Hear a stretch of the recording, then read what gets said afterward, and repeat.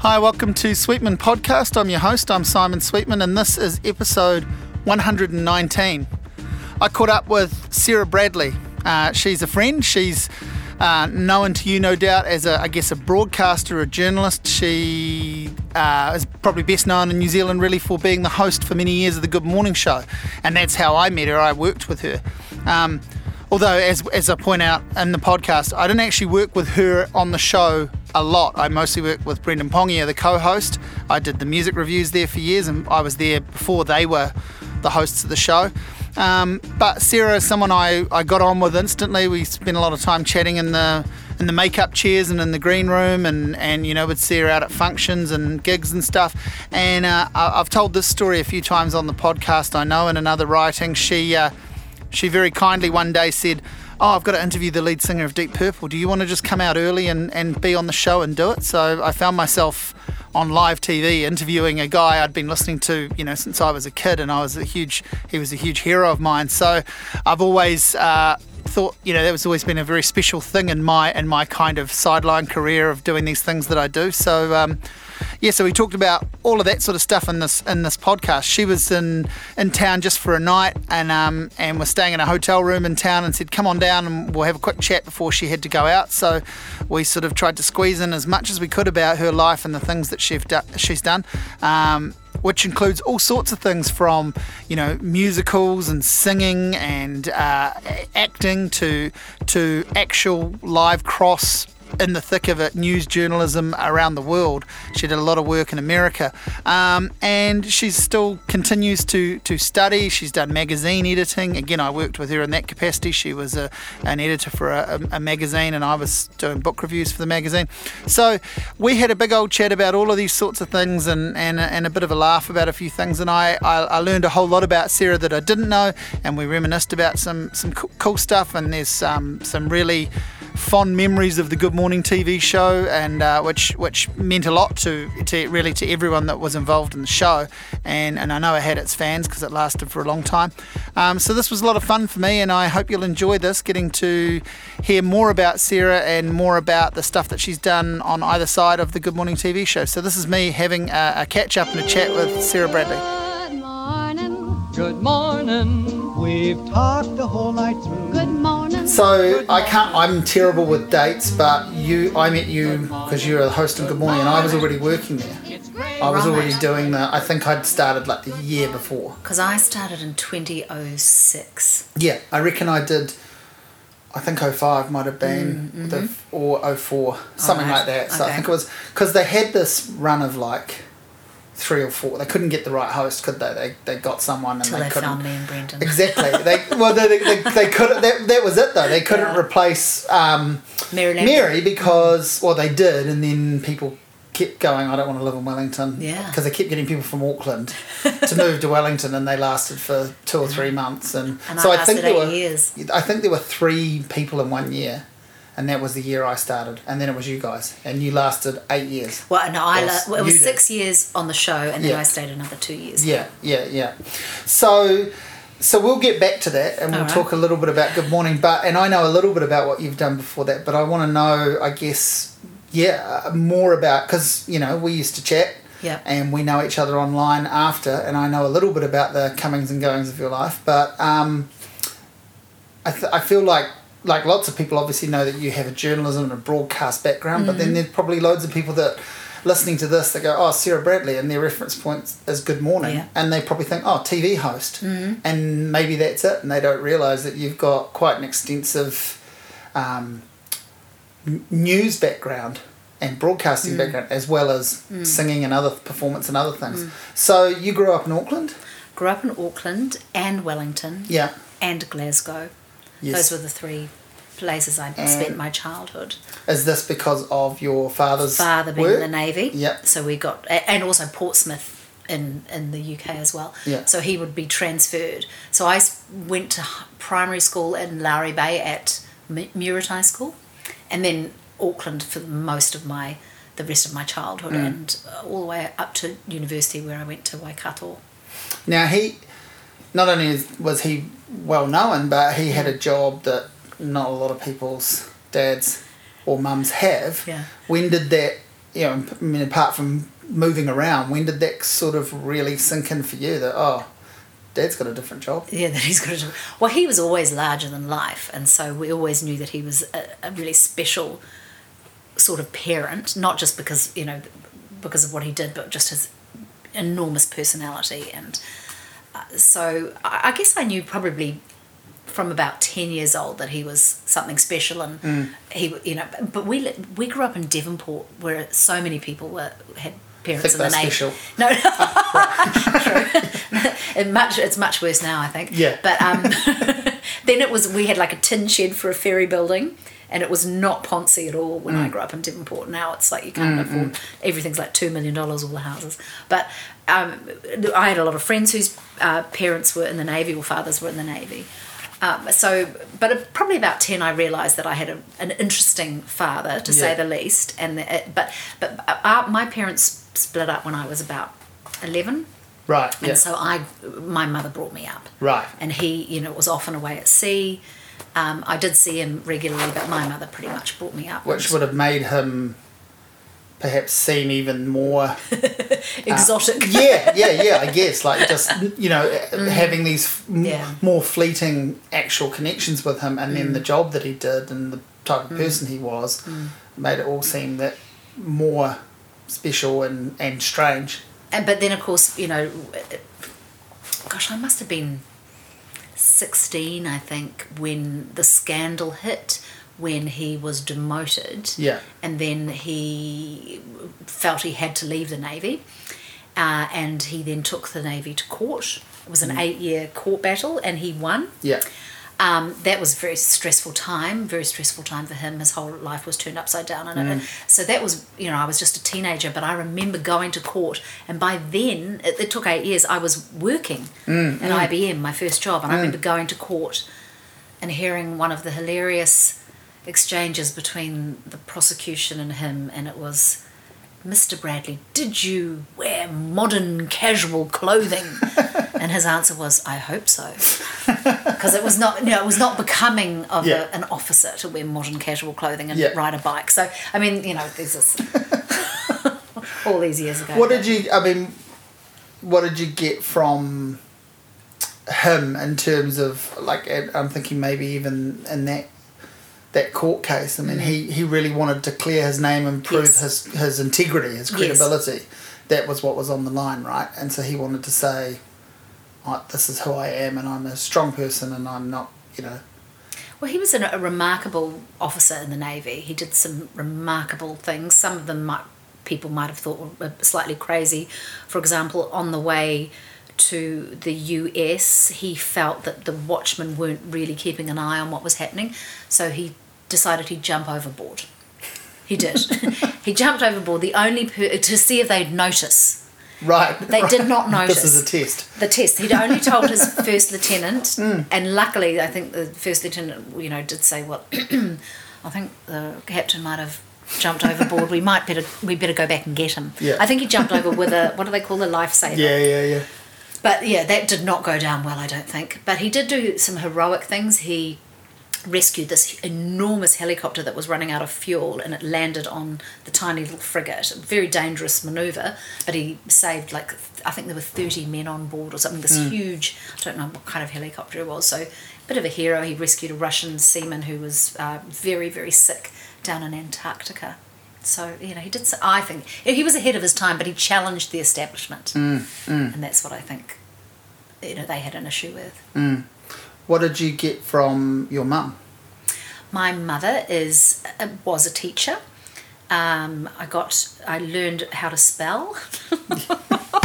Wow, hey, underrated skill. I tell you, in all seriousness. Made redundant by text messages and Twitter. True, exactly. I suppose the biggest thing that my mother did for me, first of all, she brought up 2 girls very much on her own, and while working full-time as a school teacher.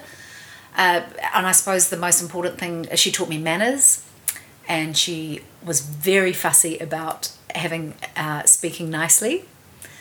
So she and her 6 brothers and sisters all have very posh voices, and that was always. But I mean, maybe that's helped me in my broadcast career. Being able to speak nicely, that was important to her, and schoolwork. Very important that you studied hard and you finished school and you went to university. Now you went to university. You went to Waikato.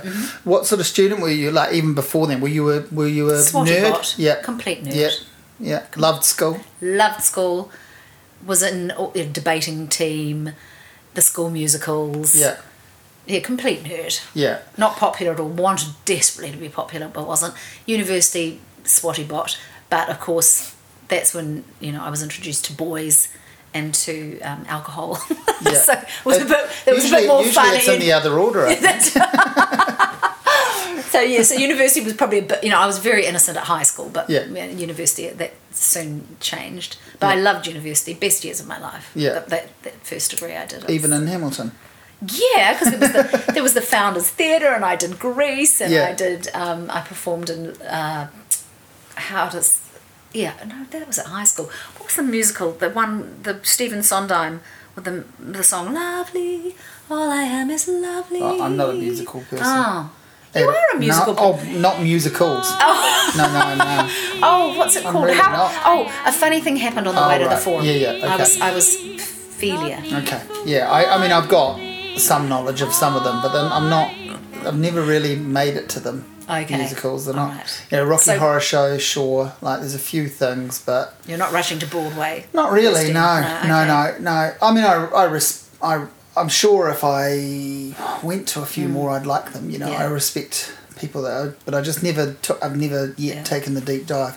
But when did you? Like, would you say you're a born performer? Did you grow up with music and acting and things? Absolutely. How did you discover it? I just always knew I wanted to be on the stage, but and I did the school musicals, and I played very badly the flute in the school orchestra and things like that. But my father said you were not going he said you were going to go and do a business degree, and so I went off dutifully as he told me, and I did accounting and finance and economics and did a business degree at Waikato, and then I worked at IBM in marketing. I mean, but I always underneath it all desperately wanted to be on the stage. Yeah. So I sort of reluctantly worked nearly 5 years at IBM. My first job in marketing was really hard, very challenging, because it was just after the stock market crash. So I started in 88, and then they had this huge redundancy and they wanted to get rid of half of IBM employees around the world, and we got quite a significant payout. And so I went to New York. So that was like I could follow my dream and pursue my dream and go and study musical theatre. So that's why you went there, just to study musical theatre and become a star. Yeah. To go to the biggest stage in the world. Yeah. And so the dream so was... So it was that cliche. It really was. Yeah. The dream was... And I was 25 then, so I went to performing arts school with kids much younger than me. And how close do you get to the dream straight away? Do you start off working in the kitchen of a diner with rats and all of that? No, I didn't.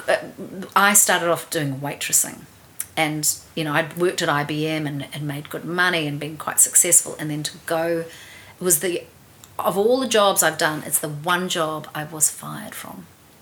And the reason I was fired was I cannot keep more than one thing in my head at once. So you were putting the wrong orders on the wrong tables. And it was the worst thing. It was this place called Josephina, and I don't think it's there anymore. It was by Lincoln Centre, and it was pre-theatre was its specialty. And I don't know how anyone could do it. You'd have 5 tables of really pushy people who had to be at 7:30 at the opera, and I couldn't, like, if someone said I want a Chardonnay, and this was before computers, so this was like you had to write it down, and then I'd forget that if he wanted a Chardonnay and which one did, and you had to, and then the meal. It was just, and it was quite an upmarket. It was a nightmare. Yeah, I was a disaster. Yeah, and it was so depressing. So when do you get somewhere towards your dream from there? Like, what are you doing as well? I'm waitressing, I started, so that wasn't working out, and I was desperately trying to get an agent. This is after I graduated, and then I ended up doing temping. So, because you had to make money. That's like doing reception work or whatever, And I remember I had to get tested on how fast I could type, which wasn't very. At the same time, I'm trying to go to auditions, non-union auditions. I wasn't in any of the unions at that stage, and then I was doing quite a bit. We had this really cool organisation of Australian and New Zealand actors in New York, and we did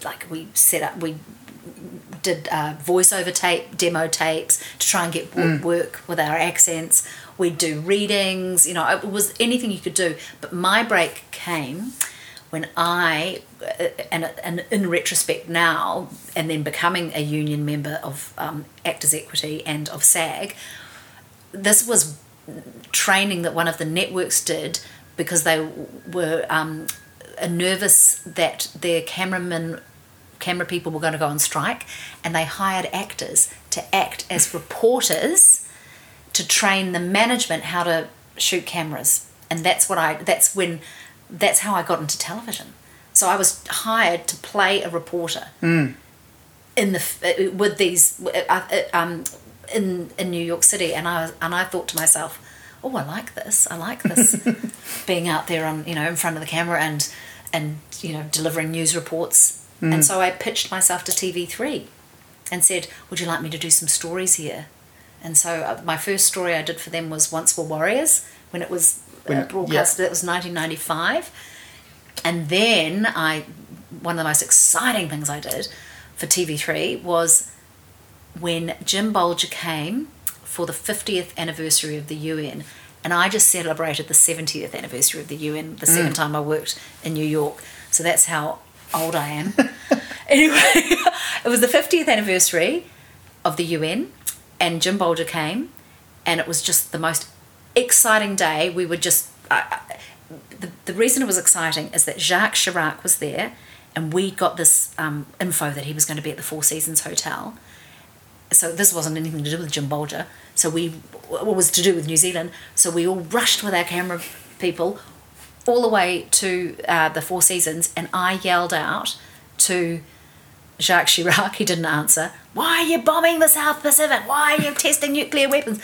And it was on the news here, and it was just like this most exciting, time to have that opportunity. So that was amazing. And then I started working for Channel 7 Australia as a stringer, and I had some other really exciting assignments, including interviewing Elle Macpherson several times, and Alexander Downer, and and Geoffrey Rush, and I got to do all sorts of really famous people. It was amazing. And is that all just like learning on the job for you? Like, yeah, so I wasn't trained. No. So that's what I'm thinking. Like, how do you get? I mean, obviously, however many years of doing it in front of a live TV. Yeah. In a bunch of different formats, you eventually, or however quickly you can do it, and then you can do it and you feel comfortable with it. But these early experiences you're talking about, this is all just learning on the job. Completely. I mean, what was your sort of what was your process around it? Did you go home and study other interviewers? Did you do reading? Did you ask loads of questions of other people, or did you just go, I was very lucky because I was married to a cameraman and a director. So you had some... And he was so supportive and so... and some insider knowledge too. He had inside knowledge. He'd worked in news. He'd worked... And he was very helpful. I also had incredible confidence in those days, probably a lot more than I do now, and I just really backed myself. And I think that is a lot of... And I just knew I could do it because I'd worked... with an American network pretending to be a reporter. So, and also, I knew I was well educated and I could tell stories, and I just felt, I guess I just, went in and just backed myself. And I think sometimes you just have to. And I was, I guess I was lucky and I didn't muck it up. But after that, I went right back to scratch, and I worked for a really small cable news station called WRNN, and I did everything and I got $75 a day, and I shot all the stories myself with a big heavy Betacam, and then I'd go back and I'd write the stories, and I edited the stories by myself on non-linear editing equipment, and I learned from the ground up, like breaking news, and then I'd have to do live crosses, or it was just incredible training, and that's when I really go. And then I worked for ABC TV in Connecticut as a reporter, and then I worked for CNN.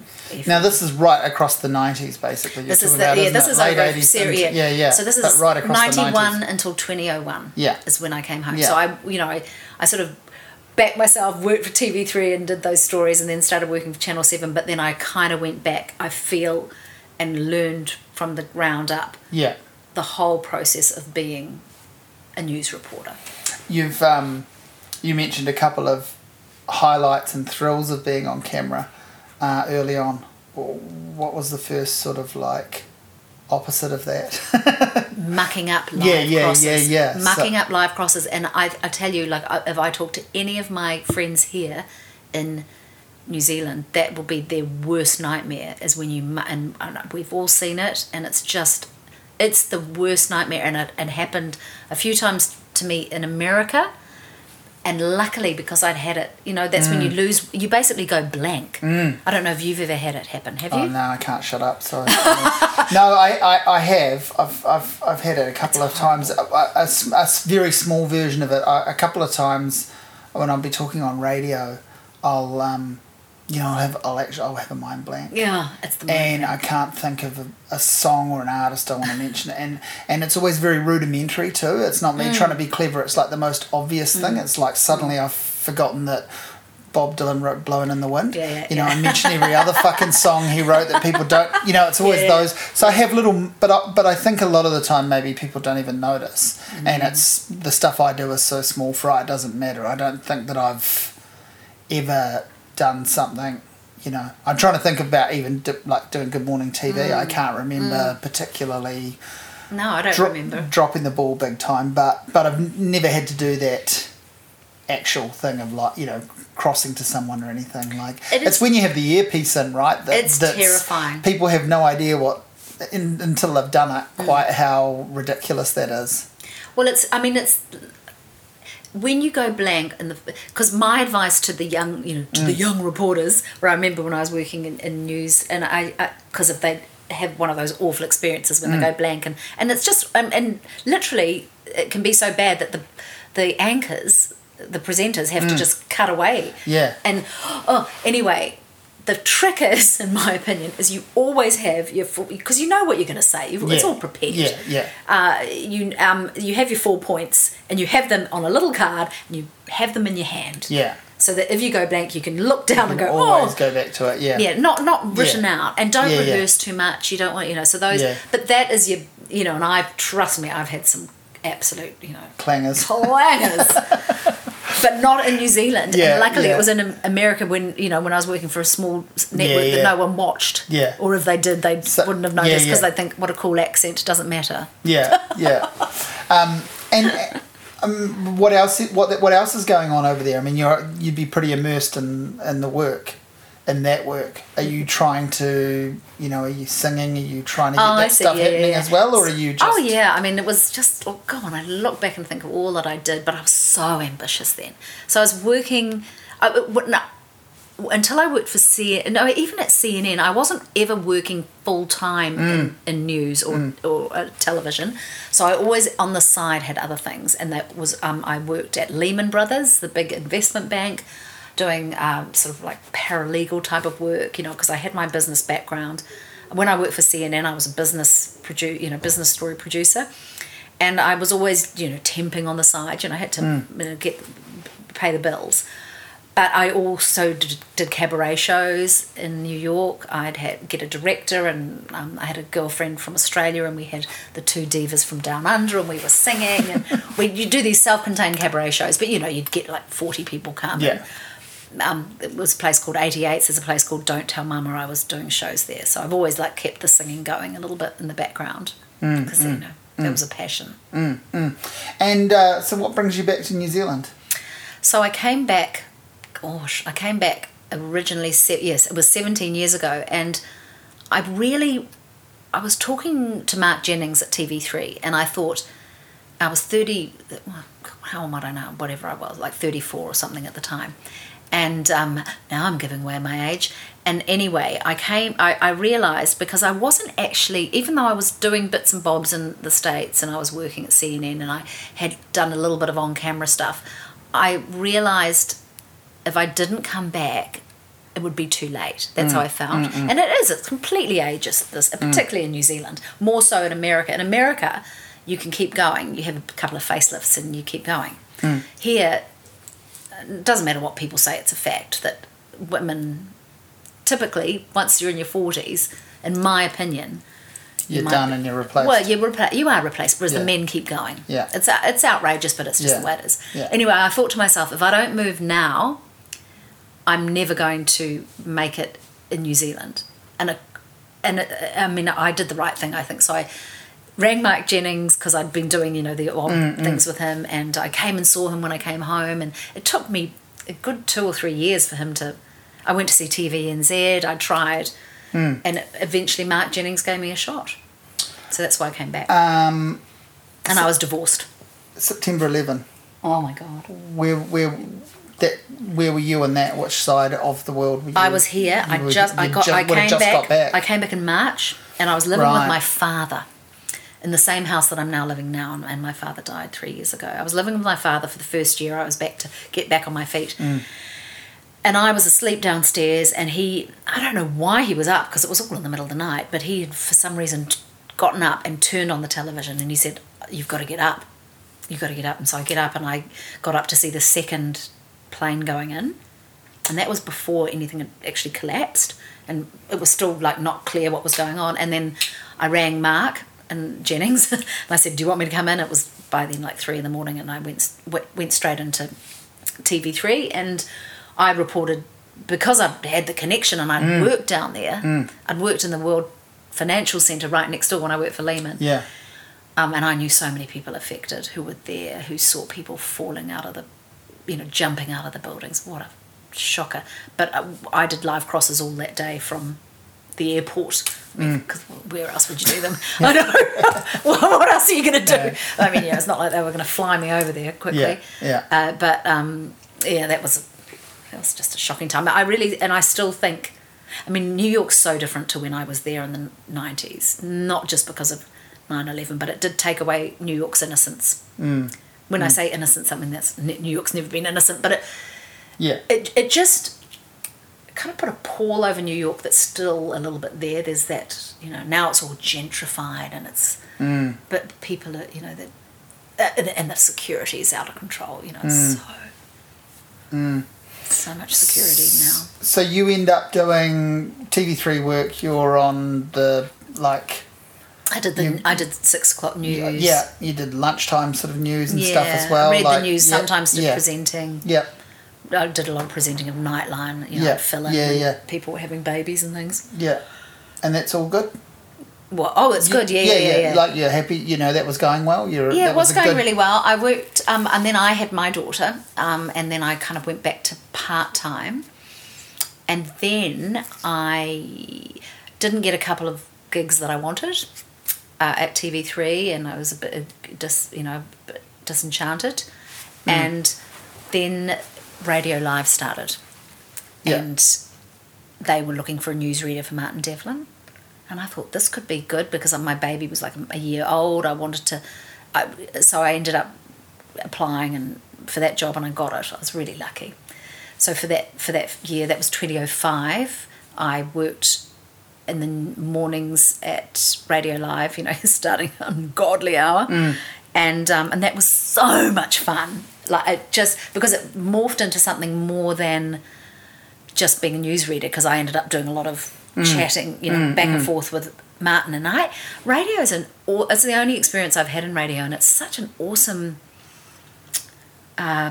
media because it's like smoke and mirrors. Yeah. And the best thing was you didn't have to get your face on in the morning. Yeah, you can go in your trackies. Exactly. It's great though, isn't it? I love doing radio, and I mean, Yeah, I only yeah. do radio as a sort of, like I can't find anyone else, and so I do it on the phone, or I go in, once a month or whatever, and I've done it a little bit over the years, but I've never had a full-time radio gig, but I'd love one. It's such a great Awesome. medium. Yeah, it is an awesome. That was so fun. Martin was so good to work with. I mean, I just really, really enjoyed that gig. But at the end of that year, my agent said they're looking for a new host for Good Morning, and me, always want to be on screen. Yeah. And I was still working part time at TV3 that year too, doing reporting. So I was working hard, and I had a little baby, and when they said the audit, and honestly, I'm a terrible auditioner. I'm glad Auditionee. and I'm probably a better auditioner. I'm Yeah. a terrible auditionee. Well, I'm glad you mentioned that because I was going to ask you what the audition process was, because I was actually an auditioner for it, not an auditionee. They got me to stick around, and I did not see or work with you or Brendan. No, because we were doing it in Auckland. Yeah, right. There you go. So, but I don't know who came in and worked with me, but they were obviously fucking useless and didn't get the job. So Well, they might not have been useless. They might just. they might have had someone difficult to work with. Yeah, perhaps that was it. No, I don't know. But so what did you have to do, and how was that process, and how did you feel? Like, did you think I've nailed that, or did you think, oh shit? You know what? Because I preface it by saying I am a terrible auditionee, and I have auditioned for various things over the years, and I've never got them because I don't know. I clam up or I get nervous for some bizarre reason. And maybe it's serendipity or whatever, if that's the word, or, I nailed the audition. And I knew I nailed it. And what I had to do was I had to interview Mark Mitchison, the actor. And I don't know, it just flowed. Like I had to read some auto cue. I didn't muck it up. I don't know why I nailed it, but I did. And it was just a fluke.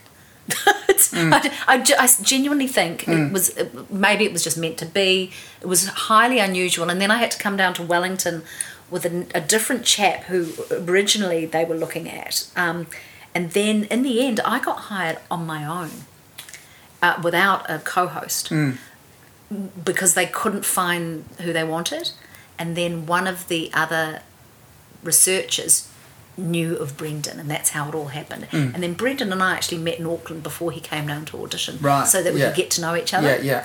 So it was just it was quite But I was like, I couldn't believe I couldn't believe I didn't muck the audition off because it was highly unusual. Yeah. But it's really bloody hard doing auditions. Well, I hate haven't them. really had to do any, but I did. Well, how did you feel as that auditioner? Was it stressful? Well, that was kind of stressful. Actually, I did a screen test for Good Morning, and that was very strange.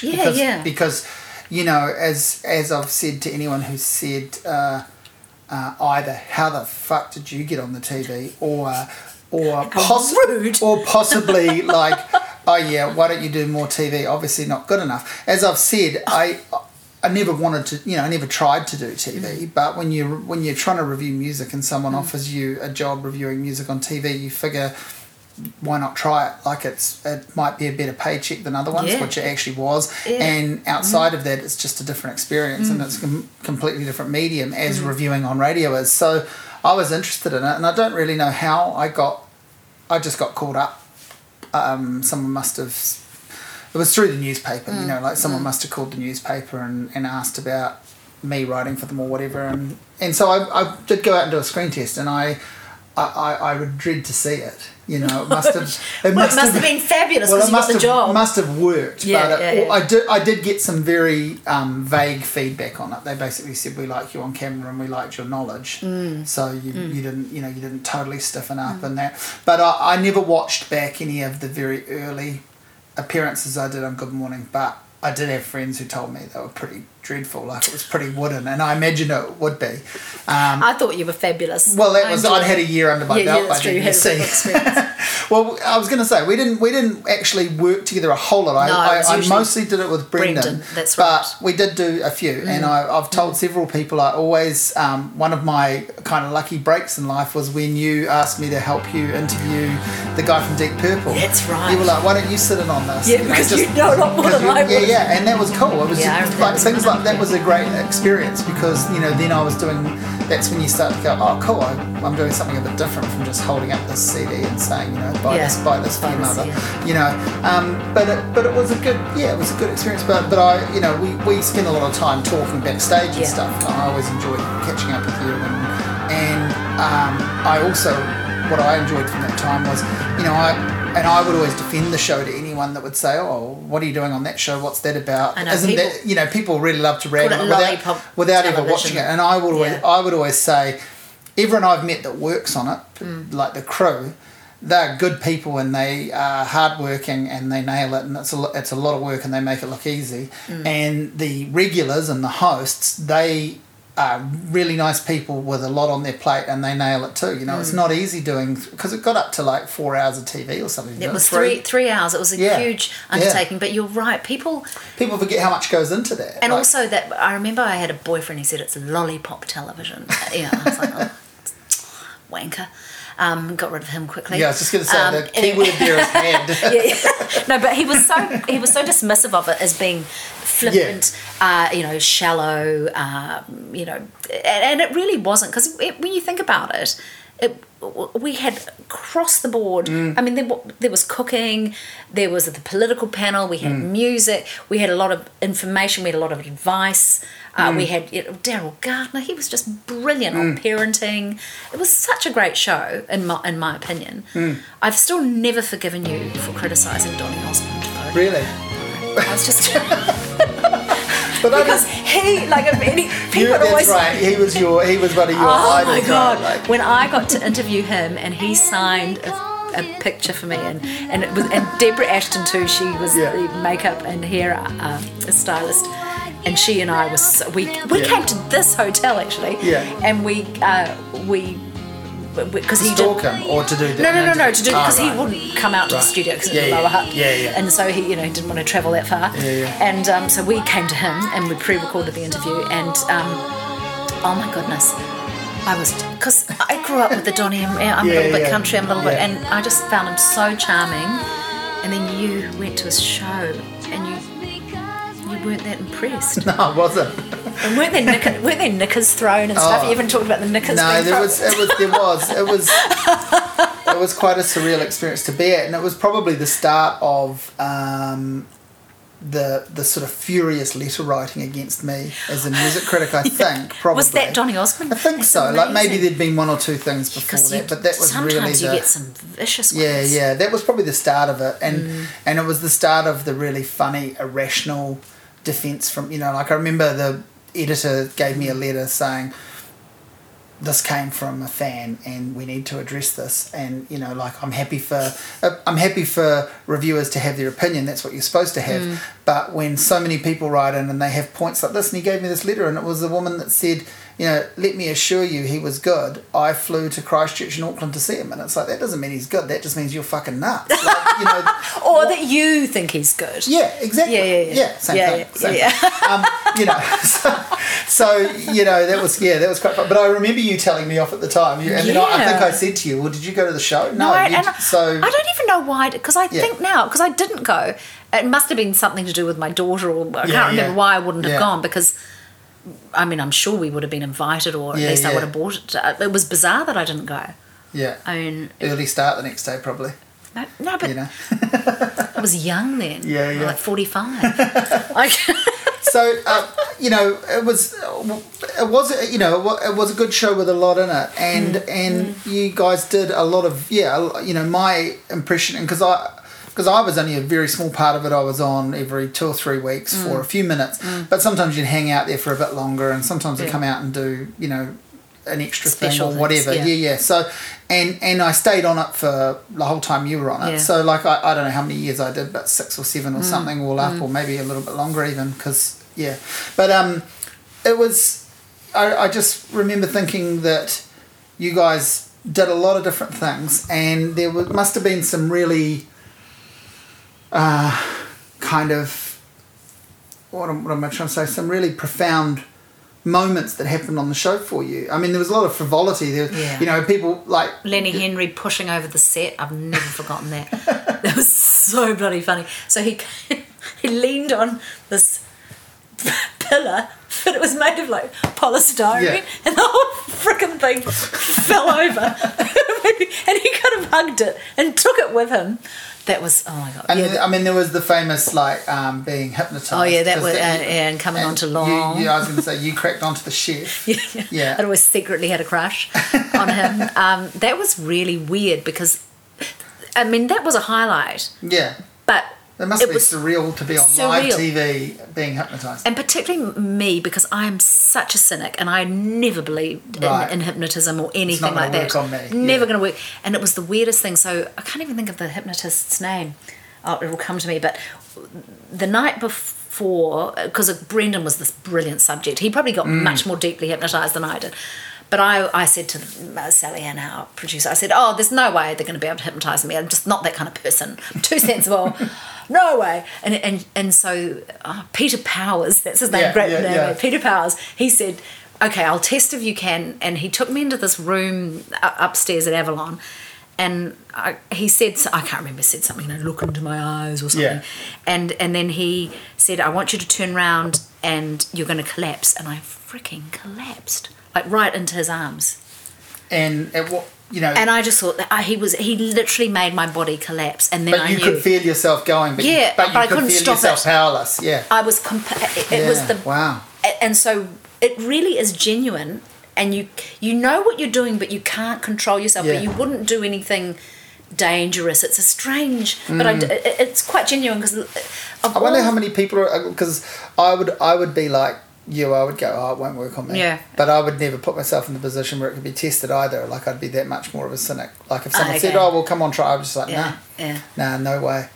And, you know, I guess what that says about me is I don't want someone else to be, to be in control over me, Yeah, I you suppose. are, because but- you really are vulnerable, and you know, and you can, I suppose, make an idiot of yourself. Yeah. Like Asta couldn't be.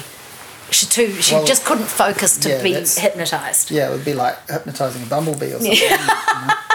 Yeah, she just couldn't. She wanted to do it, but she just couldn't. Yeah, You know, yeah. it was not going to happen. Yeah. So that was fun. I mean, there were some amazing moments. There were. But also some very sincere moments. I mean, Yeah. you guys had some, you know, big, heartbreaking human interest stories. You had people that had overcome difficulties, that had done inspirational, Yeah. you know, things, Yeah. fundraising, all sorts of things. We had this amazing, because we did some really cool competitions. So a couple of the highlights of those would be the Sir Howard Morrison special. So we had Sir Howard Morrison, and it was to celebrate his 74th birthday. And, you know, it was, you know, portentous because he died really soon after. Yeah, And you just wonder if he knew, yeah, maybe even subconsciously, because it was the most incredible show. And, you know, he brought all the singers he loved, you know, Elizabeth Marvelly, who I think is his niece, and it was just this, and his three sons, you know, the Howard Morrison, and he did this quartet. It was just, that was mind blowing. But we had this other cooking show for kids, and this little boy, and I wonder what happened to him. You know, I was thinking about him the other day for some reason, and he had cystic fibrosis, which is a terrible disease, and he won this.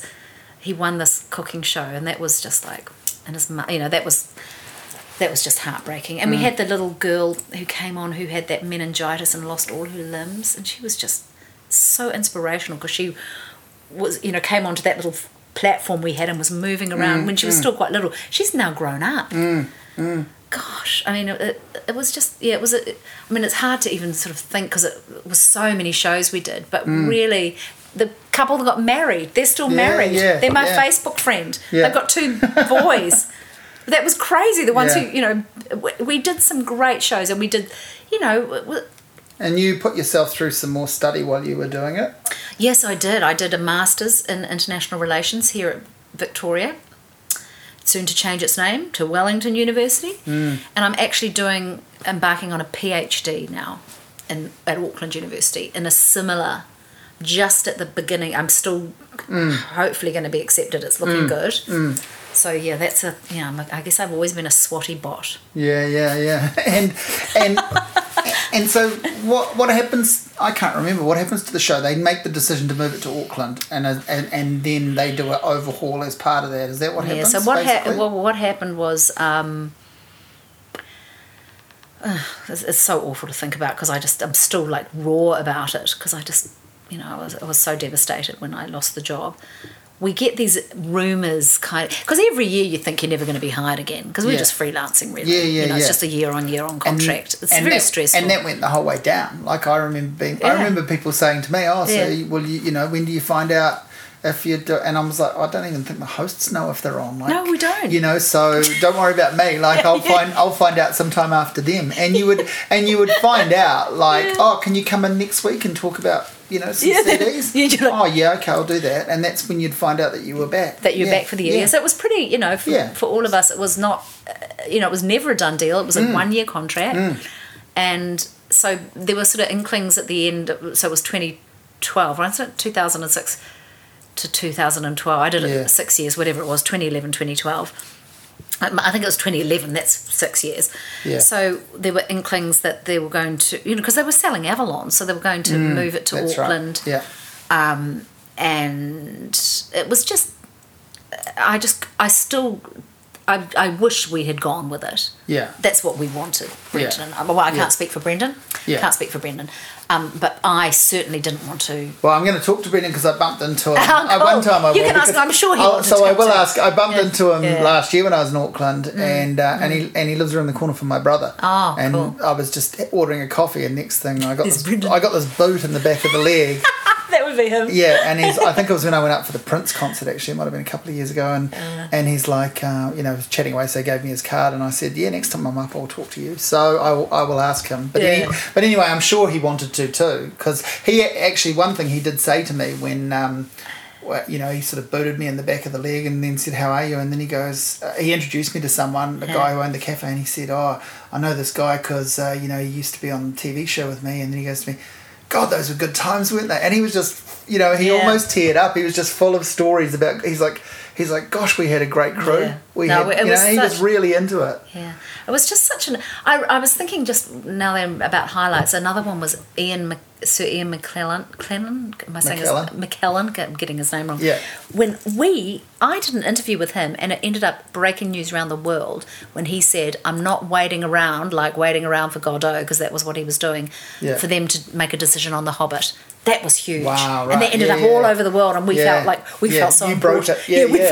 We felt so important. By complete fluke, but still. Complete fluke, of course. Yeah. Of course. But that was interviewing some of those, big stars, that was exciting. Yeah, well, that's what I say, like, and kind of random big star stuff too, like the lead singer from Deep Purple sitting on the couch Good Morning with us. Incredible. Is amazing, and there were some cool big name musicians and actors and probably, I'm guessing in some cases, you sort of only found out, if not on the day, then the day before, because sometimes it would be a scheduling thing. Of course. So you get to work and find out, tomorrow we're interviewing Tom Jones or whatever, someone like that, and you're like, wow, that's pretty cool. Yeah, it was pretty exciting. Yeah, having that live music, that was good because we had, Avalon is a fantastic studio. Yeah. I mean, you just can't replicate that in Auckland, and the way we could get, the space that they had, and to get those bands, and I remember. Is it Dragon? Yeah. What's the guy, Mark Williams, who was, and they came in, and it was just like, I felt like I was at a concert, except it was 7 a.m. or whatever. Yeah. But anyway, so what happened was there were inklings in 2011 mid-year that they're going to sell Avalon, they're going to move the show up to Auckland. I of course said, I want to come, please, and I really fought for my case, which was we turned the show around, Brendan and I mean. The whole crew. Yeah. But since we had been hosts, the show had been turned around. We'd tripled the ratings. It was going really well. It had gone to 3 hours from 2. Why would you want to... it's like, if it's not broken, don't fix it. Isn't that what the expression? But unfortunately, they they wanted to freshen up, and that's fine. I mean, I don't hold anything against the new hosts because not their fault, but it was it was heartbreaking. So, what do you do to get over that, to process that? Chardonnay. Yeah. Lots of it. Yeah. Never mix up your own order, just other people's. Yeah, I got it. So, it was really hard to get rid of and to get over. And I guess I sort of thought I would be snapped up. I thought once. And that was really quite hurtful. And for my ego, I thought, all the offers are going to be, the 6 o'clock news reading or whatever. All the offers will come in now. Yeah, someone will give me a show. But no. So I had to reinvent myself, and you do. And I had done the degree, the master's degree, and then But in the end, what I ended up doing was I worked for the Swiss government, for the Swiss embassy here. I had an awesome job for a year when they were celebrating their 50th year anniversary of New Zealand Swiss diplomatic relations, and I actually produced tons of a bunch of YouTube videos celebrating the relationship. I did one with Winton Rufer, with Dame Valerie Adams, because she trained in Switzerland, and we had this huge event, and it was so I sort of moved into that sort of diplomacy side, and then still with those skills that you learnt on that little TV station in the States. Yeah, I know, funny. Plus years of Good Morning, And I edited a magazine for about 4 years called New Zealand Today.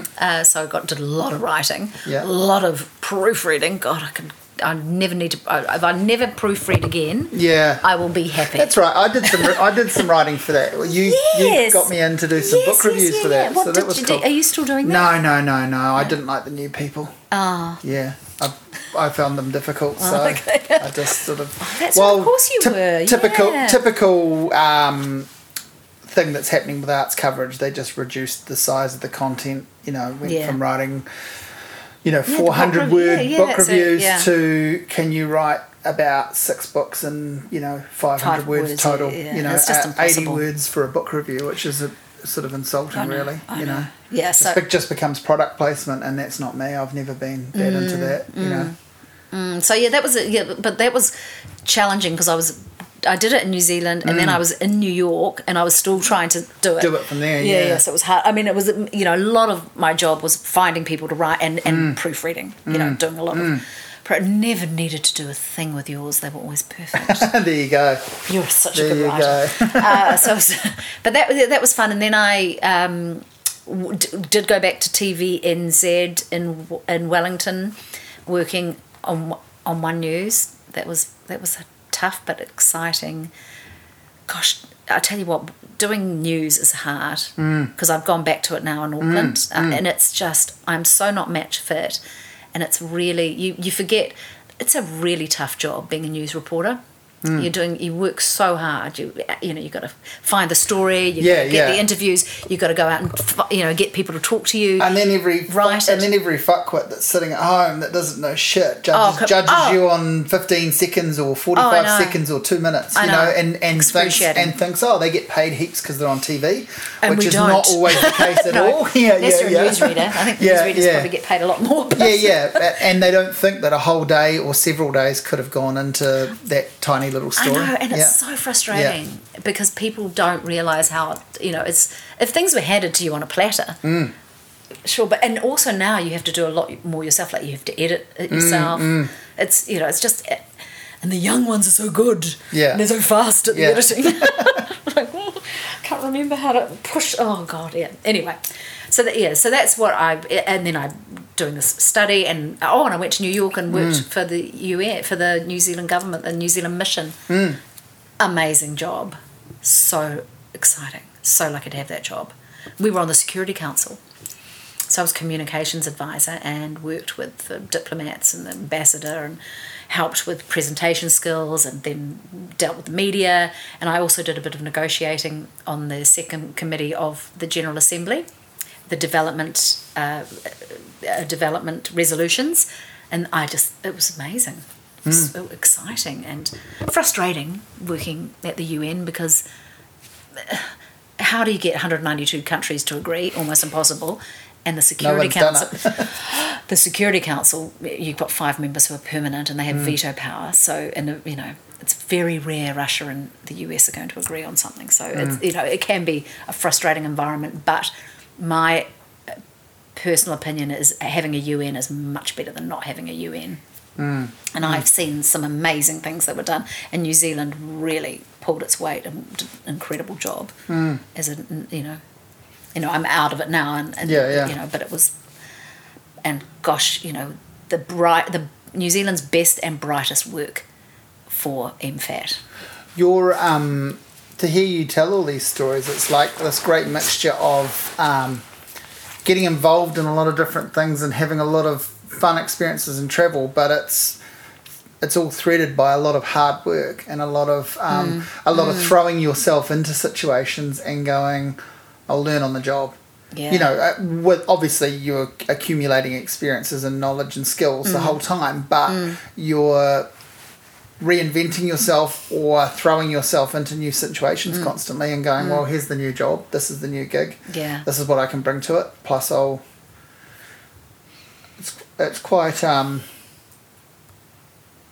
exciting to hear about it. Don't you think? I mean, if I did it, I genuinely think now it's an age thing. I haven't got the same confidence that I had and the same gumption that I had. You know, I really did, and I was so embarrassed. Why does that go? You look at silly old fat white men, and they get more confident. They achieve less. You know, they achieve less as they get older, and they rest on their fucking. I mean, I know there's a whole, you know, situation where it's set up for them, and when I say them, me, because I'm gonna, you know, I'm already halfway there. I'm going to get older and older, so you know, I'm going to become that. But it's better than the alternative, as they say. But you know, why do you think you lose the confidence? I do think that, you know, if I'm brutally honest, I do. There is ageism out there, and it is targeted at women in this industry. And I find that, you know, like even just like sensitivity about the high definition, you know, cameras now, I'm like, Jesus, God, like don't go too close when they do a piece to camera. And, you know, I'm nervous about it, and I was pleased to hear that I don't think One News broadcasts in high definition. Because they haven't got enough memory on the server or something. So I was like, oh, well, they're doing that. They're doing that just for you. Yeah, I said, if you got a bit of Vaseline for the lens, please, a little bit of Vaseline. And that's the, you know, and it's one of those, and it's outrageous when you think about it, because you want to. Like, none of us wants to get older for various reasons, but, you know, for women, we've got not only, you know, the body's falling to pieces, but if your face starts falling to pieces and you're on TV, you're very sensitive about it, but you don't want to look like one of those weirdos who has weird plastic surgery. So, you know, what do? Do you remember... pull your hair back really tight. You just reminded me of... Was it the year you guys were on Good Morning, or was it the year before when they got that woman in that had like, you know, she was 60 odd, but she reckoned she looked 30 because she'd had so much cosmetic surgery?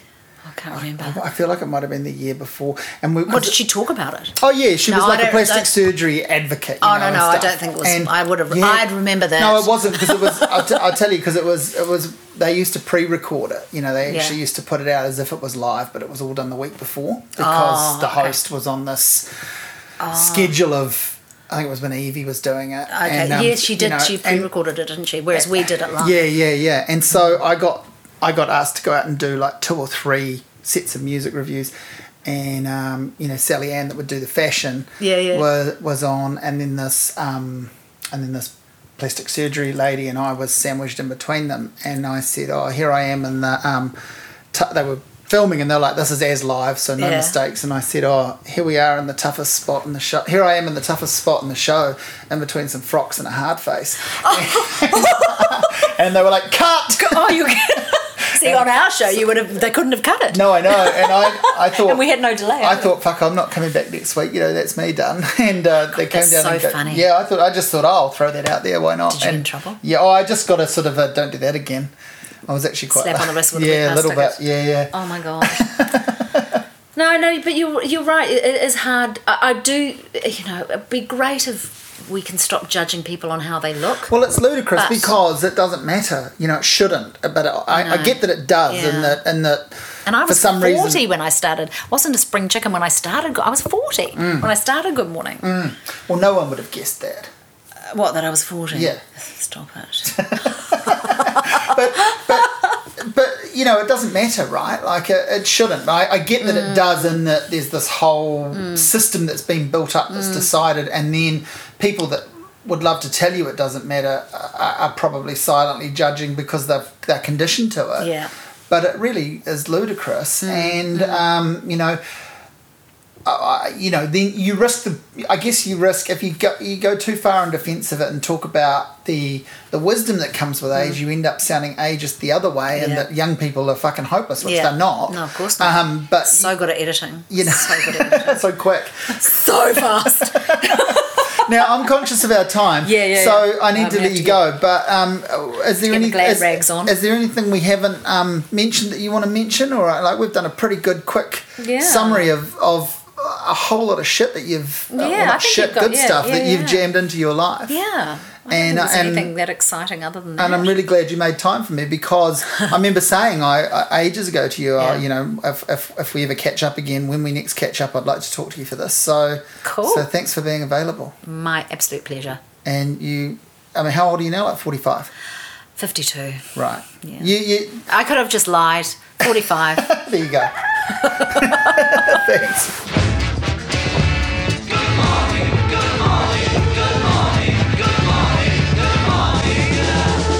Nothing to do to save his life, call his wife in. Nothing to say but what a day, how's your boy been?